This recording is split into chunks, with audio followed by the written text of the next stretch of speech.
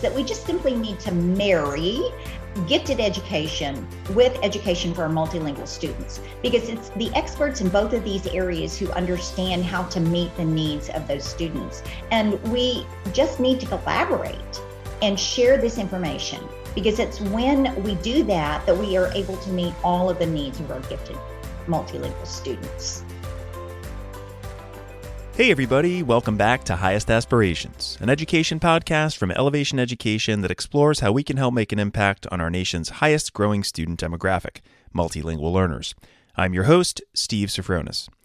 Before we introduce this episode's guests, I want to take a moment to remind you that the interview you're about to hear is just one part of our exploration of this topic. You'll find multimedia resources, including a transcript of this episode, accompanying blog posts, videos, collaboration opportunities, and much more on our learning community. Visit bit.ly/getmlresources for more information, and that is all lowercase. Our community resources are always free and available when you need them. Just use the search bar or the filters to find the resources that you are looking for. Here are some questions we discuss in this episode with our guest, Marcy Voss. Why are multilingual learners so often overlooked and underrepresented in gifted and talented programs in schools? How can educators better identify the many gifted English learners and adopt an asset-based approach moving forward?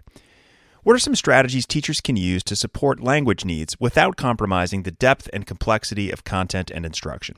We discuss these questions and much more with Marcy Voss. Marcy is an educational consultant at Seidlitz Education who has recently retired after 36 years in public education. During her career, Marcy taught elementary and middle school students as well as coordinated gifted and special programs in several districts. As Special Programs Coordinator for Bourne ISD, Marcy helped develop and implement their two-way dual language program. She currently serves as an ELL coach, curriculum writer, and staff development trainer. Her passion is helping ELL students to think at higher levels through the use of differentiated curriculum that incorporates depth and complexity. She is also interested in identifying and serving gifted ELL students. She is the author of Academic Language Cards, which provide activities using sentence stems requiring higher level thinking.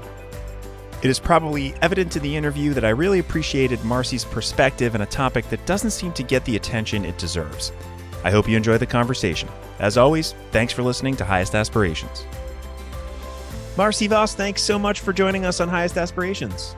Thank you so much for inviting me.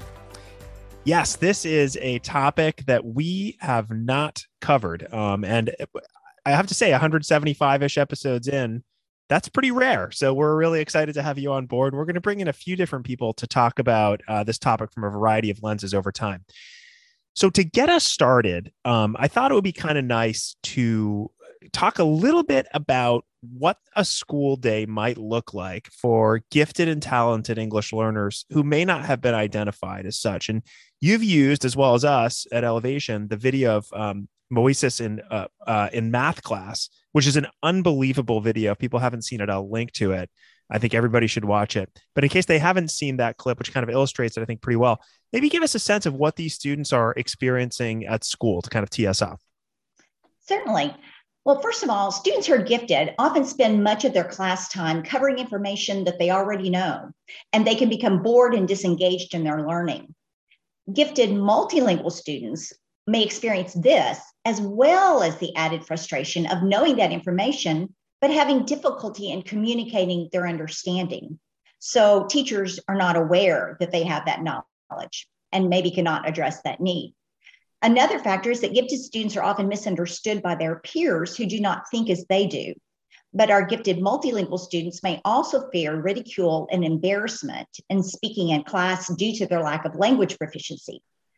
These are just two examples, but what I'm trying to explain is that our gifted multilingual students experience all the frustrations of being a gifted learner in a setting that does not always address their needs, as well as all of the difficulties of learning another language. And if that student's in middle school, that's on top of all of the self-identity issues that any students face. So our gifted multilingual students have many social and emotional needs, as well as academic needs in the classroom. That's a really great way to kind of kick this off. And I really like the way you explained it, because gifted and talented, just those words are very positive words. And you think, well, these students have clear advantages over others, but the layers of complexity of how difficult it can be to be a student that's gifted and talented, whether or not they're learning English, there's a lot of layers there. And for English learners, you mentioned the frustration that they must feel, and the misunderstanding of their teachers and even their peers. So that's a really nice way to kind of tee that off. I think that we can look at it as advantageous, which I suppose it can be if it's identified, but it can also be difficult, right? Yes, very true. So, what are some of the main reasons why multilingual learners are underrepresented in gifted and talented programs? I mean, I've looked at the research and it's very clear that they are misrepresented. Well, Steve, there's many barriers, and they exist at all points in the GT identification process. If you're looking at pre-referral, barriers exist in educators' lack of understanding of language acquisition and characteristics of gifted multilingual students.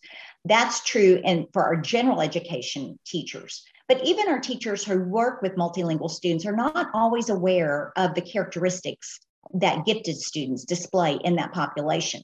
So our teachers are not recognizing who these students are. Mm-hmm.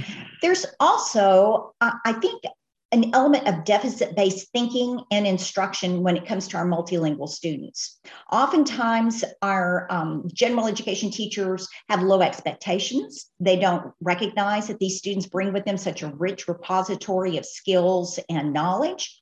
But even in our multilingual settings, I think our multilingual teachers sometimes get so focused on language instruction and building language that they forget that these students really are great at thinking and problem solving skills.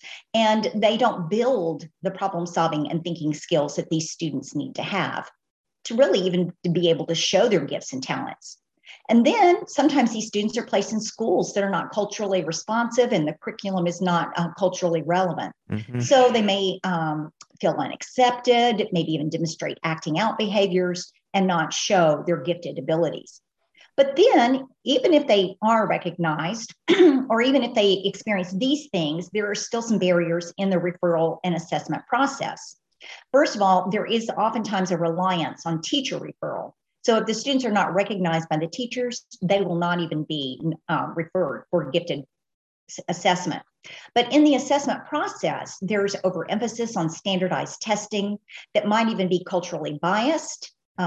The assessments may not be given in the student's stronger or native language. Even if the assessments are given in the student's native language, sometimes the student's native language is not developed to the degree that they have the academic vocabulary in that language. So the assessment doesn't really show what they know. And finally, the assessments really don't take into account the unequal opportunities to learn. Many of our asylees and refugees have had interrupted educational experiences, right. Or even if they come from other countries where they've had education, the education has not been the same as what we offer in the States. And so the students may not have had an opportunity to learn that information yet. So there's lots of complexities in the assessment process. But then even finally in the selection process, we oftentimes have a very narrow definition of giftedness. And there's an over-reliance, for example, on IQ scores. And then even when we're not doing that, sometimes there's an inequitable score comparison for selection. In the state of Texas, we're taught that students should be gifted students demonstrate advanced performance in relation to students of the same age, experience, and environment.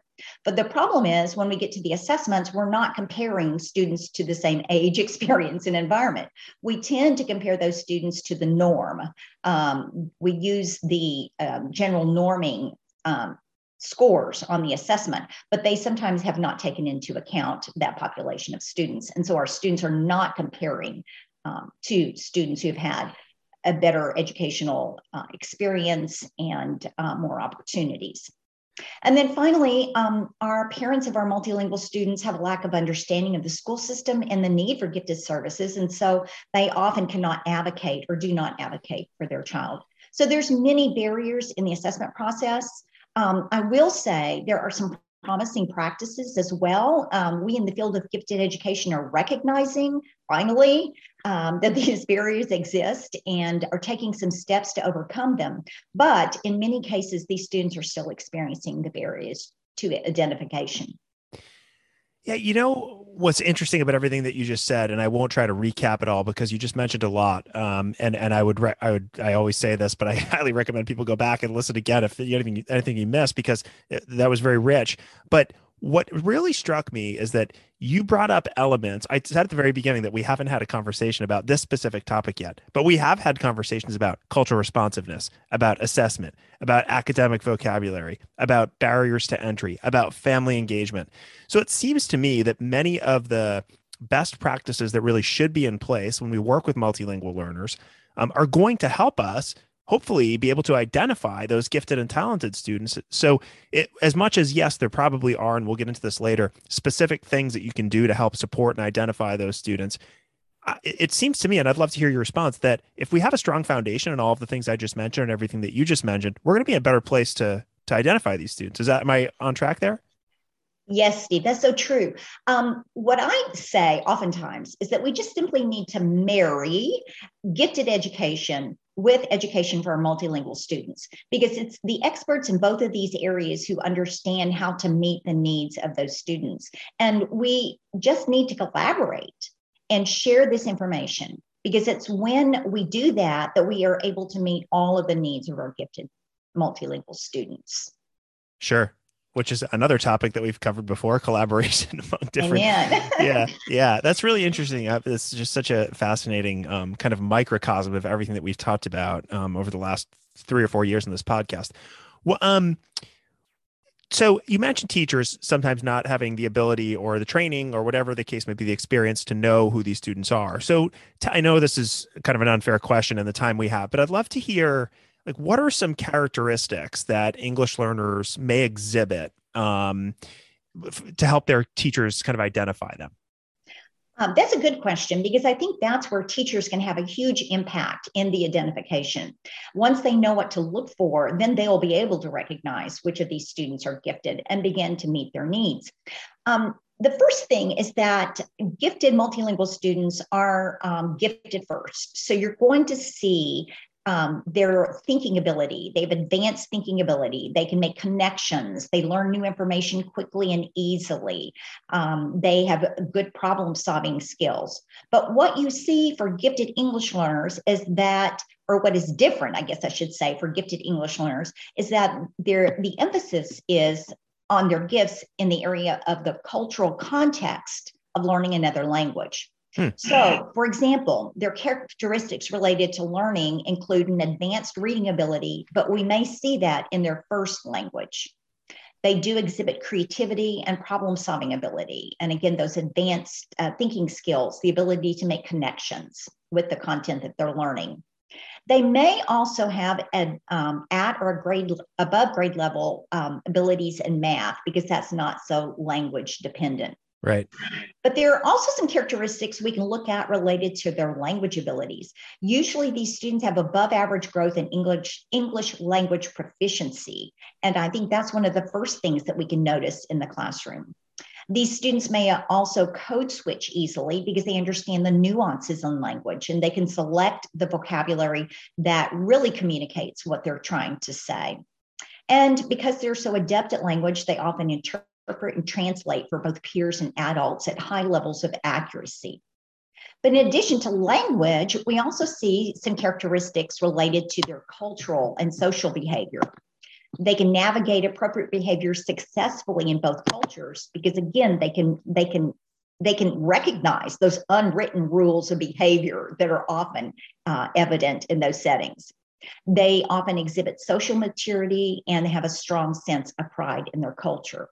So it's when teachers look at all three of these factors, their characteristics in terms of language and learning and culture, that we can truly identify these students.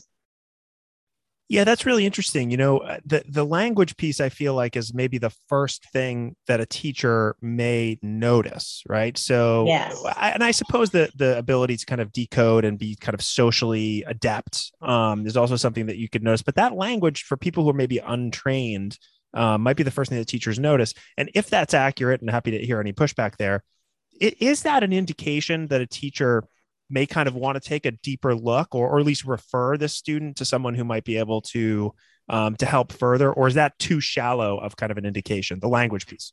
Oh no, I think that's a good indication. And again, for an untrained teacher, that would be one of the first things to look for. And you can see that by looking at their assessments as well. When oftentimes these students skip from emerging to more advanced very quickly. And so simply looking at their assessment scores and just in the classroom, noticing how quickly they're picking up the language is a great indicator of giftedness, and certainly does merit additional attention to. Yeah, and that's where having good access to high quality data and being able to kind of parse it is going to be really important. That's great to know, because I mean, I think I'm not sure how many people know that, because you look at language as something that some sort of, and I'm quoting here for those who can't see it, some people who are good at, and some people aren't good, some people who are fast and some people who aren't. And so I guess it's very easy to kind of take it out of the gifted and talented conversation. But if that's an indication, that's a great place for people to start. So once we've identified gifted and talented English learners, what's the next step? We'll get into some specific kind of instructional strategies in a little bit, but what's the next step that we take as teachers, administrators, whatever the case may be? Right, Steve, this is easy to say, but not as easy to do. I appreciate the preamp. We simply need to identify their learning and language needs, and then provide curriculum and instruction that meets those needs. Personalized learning, differentiated instruction, appropriate, in this case, probably not scaffold so much, but all of those things. Yes. Essentially, that's where I kind of go back to the idea of mirroring gifted education and our education for multilingual students. We need to take what's best in both arenas and merge them together, because we need to meet their advanced learning needs as well as support their language learning needs. So I think if we use best practices in both areas, we can do that. And I've got some ideas as well I can share. Yeah, and we'll get into some of those. But so basically that means that you need the data to be able to understand where students are. You need the strategies to be able to implement, and you need those strategies to be able to be differentiated for students at different levels based on that data.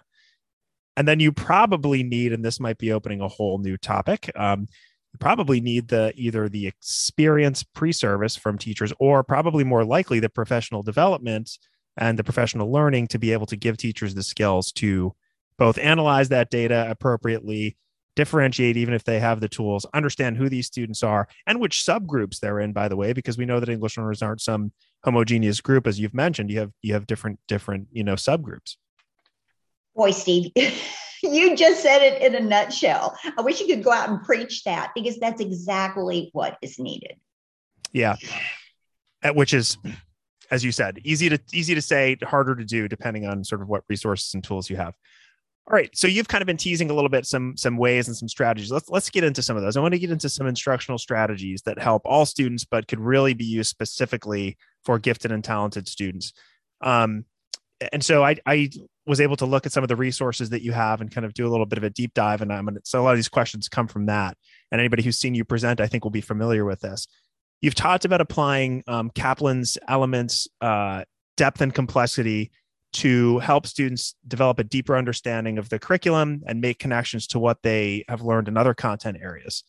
There's a lot to unpack here for sure, but could you explain sort of what this is first, and why you think it's useful in helping to identify gifted and talented multilingual learners? Certainly, Steve. Well, my background actually is in gifted education. So I was familiar with gifted education and taught gifted children before I started working with multilingual students. And let me stop you for 1 sec. Is that an advantage or a disadvantage? I think it's an advantage. Me too. And I also had the advantage of hearing Collier and Thomas speak about programs for multilingual students that needed to be what they called enrichment programs. And so as I was listening to them, a light bulb went off in my head. And I thought, oh my goodness, we need to teach them in the same way that we teach our gifted students.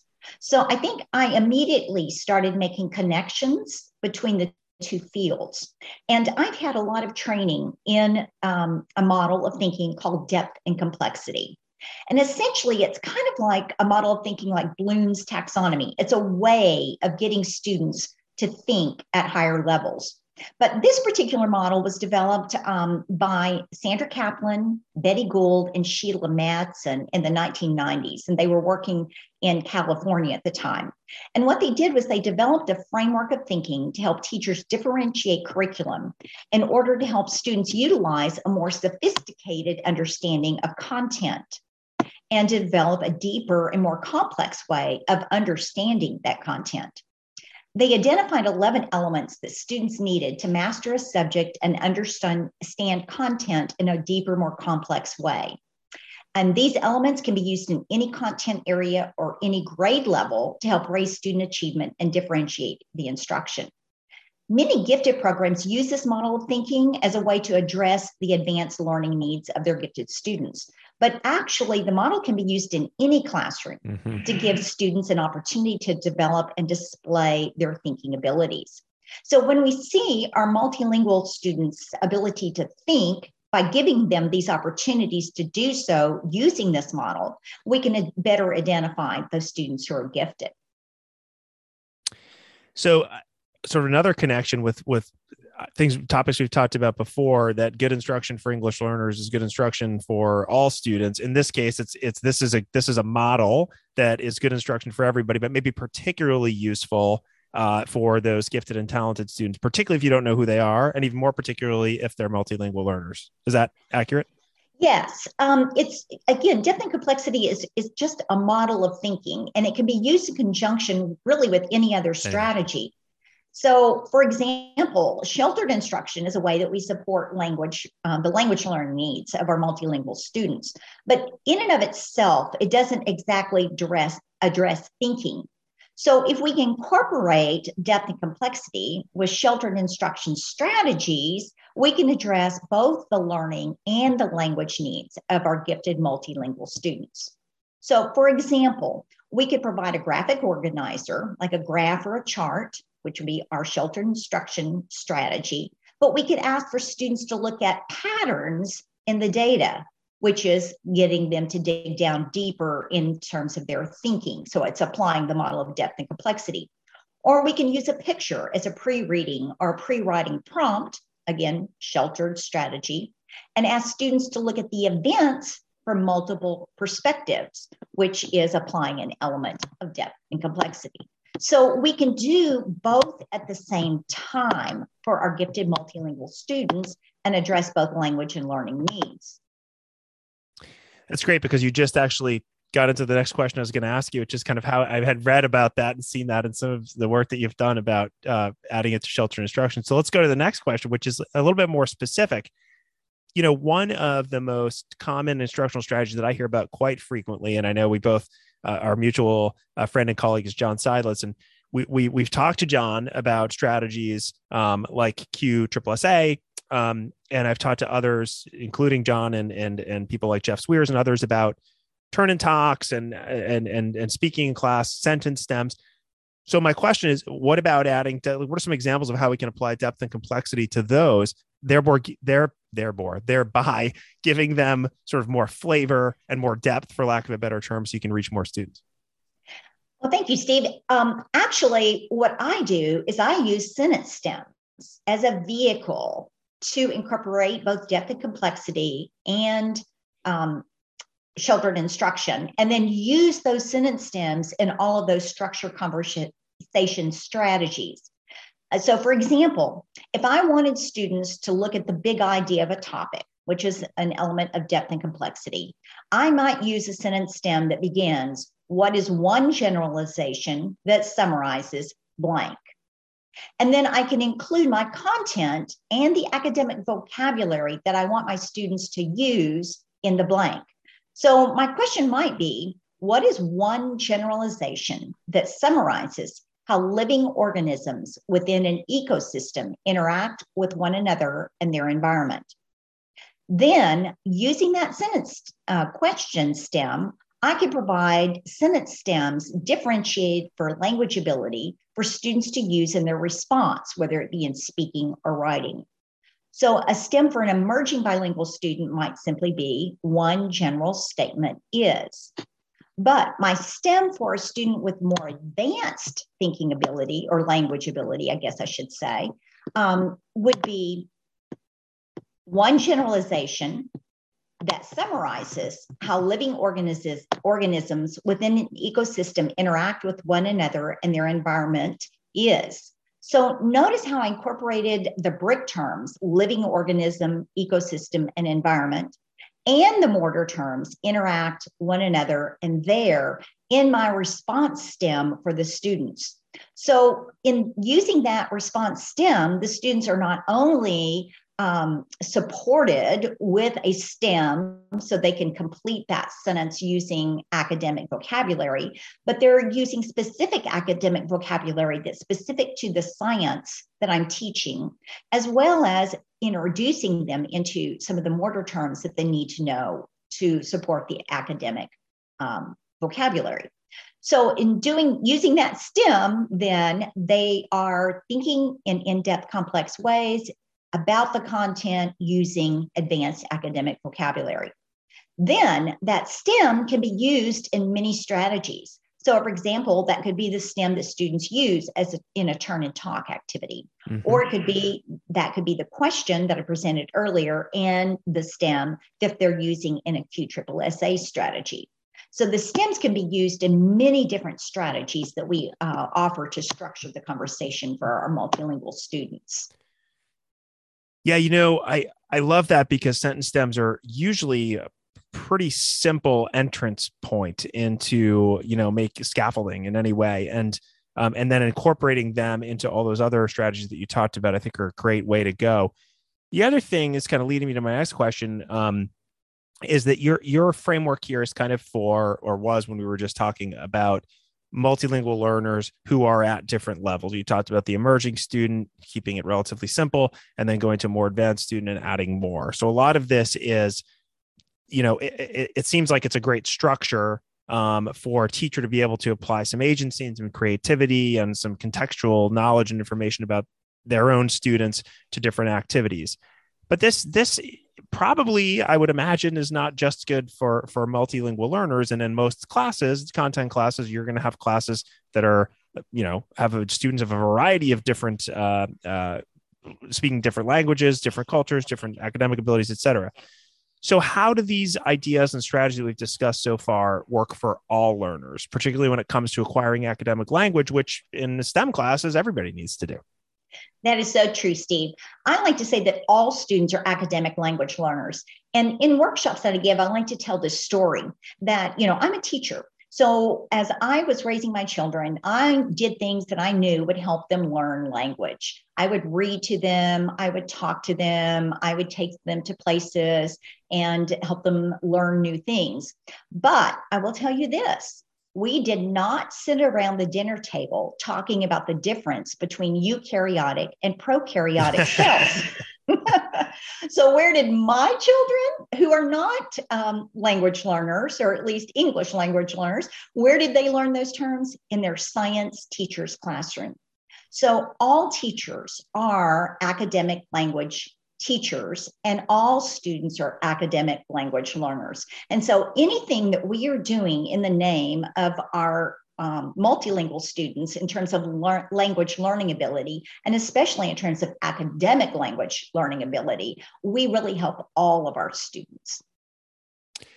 I think there's an important distinction between the expression that we hear quite frequently, which is all teachers are teachers of language, and what you just said, which is all teachers are teachers of academic language. It strikes me that that first one can really, how do I phrase this? It can really anger sort of old school content teachers who feel that they are teachers of content. Let's say it's a math teacher or a science teacher or a history teacher, whatever the case may be. people can get very defensive that they're a teacher of content. But when you express it, and this is a little bit different than the topic that we're talking about, so bear with me, but I think it's interesting. But when you express it as all teachers are teachers of academic language, then it becomes maybe a little bit more of an easy pill to swallow, where it's like, well, yes, I teach history, so there are certain terms that my students need to know, or maybe a better example, I teach science with your example. I just think that's a really interesting way to look at it. And I appreciate you sort of making the distinction. That's a good point. I guess it's a little more palatable that way for content teachers. But I think they can identify when you start sharing the academic vocabulary that they take for granted. When they understand that this is new vocabulary for all students, I think it does help them understand the need for them to really spend time in helping our students learn that vocabulary. And then when you point out that that's the vocabulary they need to know to be successful on the exams, that really catches their attention. I like to use examples of questions from our state assessment, because I think oftentimes they're surprised at how those questions are worded and the level of sophistication of language in the questions. And then they start to realize, oh my goodness, if I want my students to perform well on those exams, I really do have to focus on the language. Yeah, a bit of a detour there, but a detour that I'm glad we took. That's important. Great. So as we kind of wrap up here almost, I want to draw some attention to some of the actionable strategies you recommend for taking an asset-based approach. And I use the word actionable on purpose because, as I mentioned earlier in our conversation, you kind of hit on a lot of the major topics that we covered on the Highest Aspirations podcast over the last few years. But I think sometimes we do a bit of a disservice, and this is on me, for not going deep enough. We talk about asset-based learning quite a bit, but it's a bit of an echo chamber. We don't really give it a specific kind of actions that we can do to create it. And I think this is something that you do pretty well. So what are some ways that we can help students feel empowered? And how do we find what you call their funds of knowledge? I think that really plays into what it truly means to take an asset-based approach. So I'd love to hear you explain that. Well, Steve, I think that sometimes we get so focused, again, on the language learning needs of our multilingual students that we forget to address their strengths and their potential. And I think, again, when it comes to recognizing gifted students, oftentimes we have to look for that potential. And actually, the term funds of knowledge comes from Luis Moll and his colleagues. And what they say is that students bring with them funds of knowledge from their homes and their communities that can be used for concept and skill development in the classroom. So, for example, they may know how to make tamales, or they may know how to care for a baby, or they may know how to prepare a Seder. If we can start with what they do know and bridge to the new learning that we're trying to teach them, we can capture that fund of knowledge and build on it and develop that strength. Classroom practices sometimes underestimate and constrain what students are really able to do intellectually, when students really have a rich repository of cultural knowledge that we can tap into and build from in our instruction. So we need to take steps, first of all, to learn what our students' funds of knowledge contain, and then tie our instruction to what students know and understand. So, for example, we can ask them, if we're trying to teach expository writing, we can ask them to explain how to make tamales, for example. Or in the math, we can tie their math problem-solving skills to things that they do know how to do in the home, or maybe even their parents' careers. Maybe their parents and father is a carpenter. You can tie in what you're doing to the type of skills that their father might use to help them understand the new measurement skills that they want to teach. And when we do this, we need to remember that many of our students really already have advanced thinking and problem-solving abilities, or they have the potential to develop that.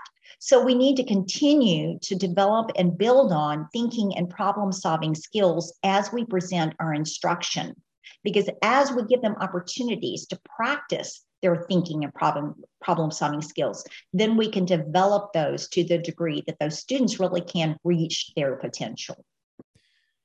And again, tying this back to kind of the topic that we're discussing today, which is gifted and talented, that is something that I feel like is going to help all students, but it's going to particularly help identify a little bit more quickly who those students might be who are gifted and talented, give those teachers the indication that they are possibly in that category, and then allow us to explore further. Am I sort of on track there?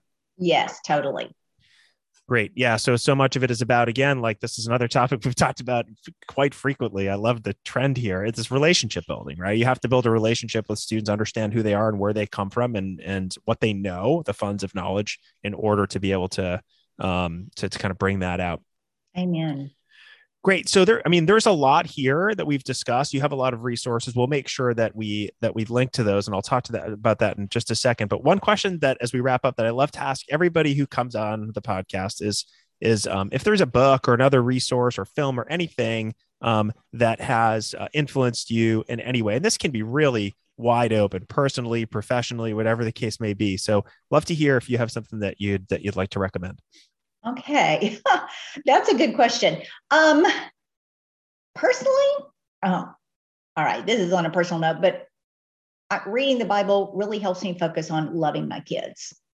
But professionally, I think one of the books that really informed many of my practices in working with multilingual students is John Seidlitz's book, 7 Steps to a Language-Rich Interactive Classroom. And just to put a real quick plug, there is a new edition out that really focuses on helping apply those skills and build thinking. So there's an emphasis on not just doing the skills to a lower level, but taking that up to stepping it up is what the book refers to, stepping up each of those steps so that we are really encouraging students to think as we are building some of the basic skills and getting them to listen, speak, read, and write. So that would be a great book. There are not as many books on depth and complexity. For some reason, Sandra Kaplan never liked to really write, but there are resources out there, and especially if you just Google depth and complexity on the internet, you can find a wealth of resources. And I've used some of those resources to help build my practice as well. Great. Appreciate those recommendations. And one more plug and maybe a little teaser about John Seidlitz's book, 7 Steps. We'll be talking with him coming up really soon, and he'll be on the podcast pretty soon after your episode gets released. I'm actually waiting now for my copy to come in the mail. So looking forward to that and diving in. And maybe we'll get into some of the elements that we talked about today and with John. I'm sure we will. Finally, last question. How can people learn more about the work that you're doing if they want to find out more? There's so much to know here, and you have so many great resources. Well, thank you. I will say that right now my work has been primarily confined to workshops and conference presentations. I recently presented this topic for the National Association for Gifted Children at their conference this past November in Denver, and I will be presenting this topic next week at NABI. I do hope to write a book and elaborate on these ideas in the future, but presently I have developed a few resources that teachers might use. In particular, I have what's called talk cards. They're thinking in academic language. It's called Thinking with Academic Language and Knowledge. And essentially, they are differentiated sentence stems for each element of depth and complexity. And those are available through J. Taylor Education. And I've also written some academic language cards that don't necessarily integrate depth and complexity, but they are differentiated stems, meaning that it addresses 4 different levels of language proficiency and focus on higher level thinking skills. And those have been developed by Seidlitz Education. So there's a few resources out there. But I'm hoping that maybe in the future I can, like I said, write a book and share more. Well, I will link to all of the resources that you just mentioned. One note about NABE, it's in a week, but by the time this episode comes out, it will have already happened. So hopefully people went to NABE and enjoyed it, or there's a way that they can access it later.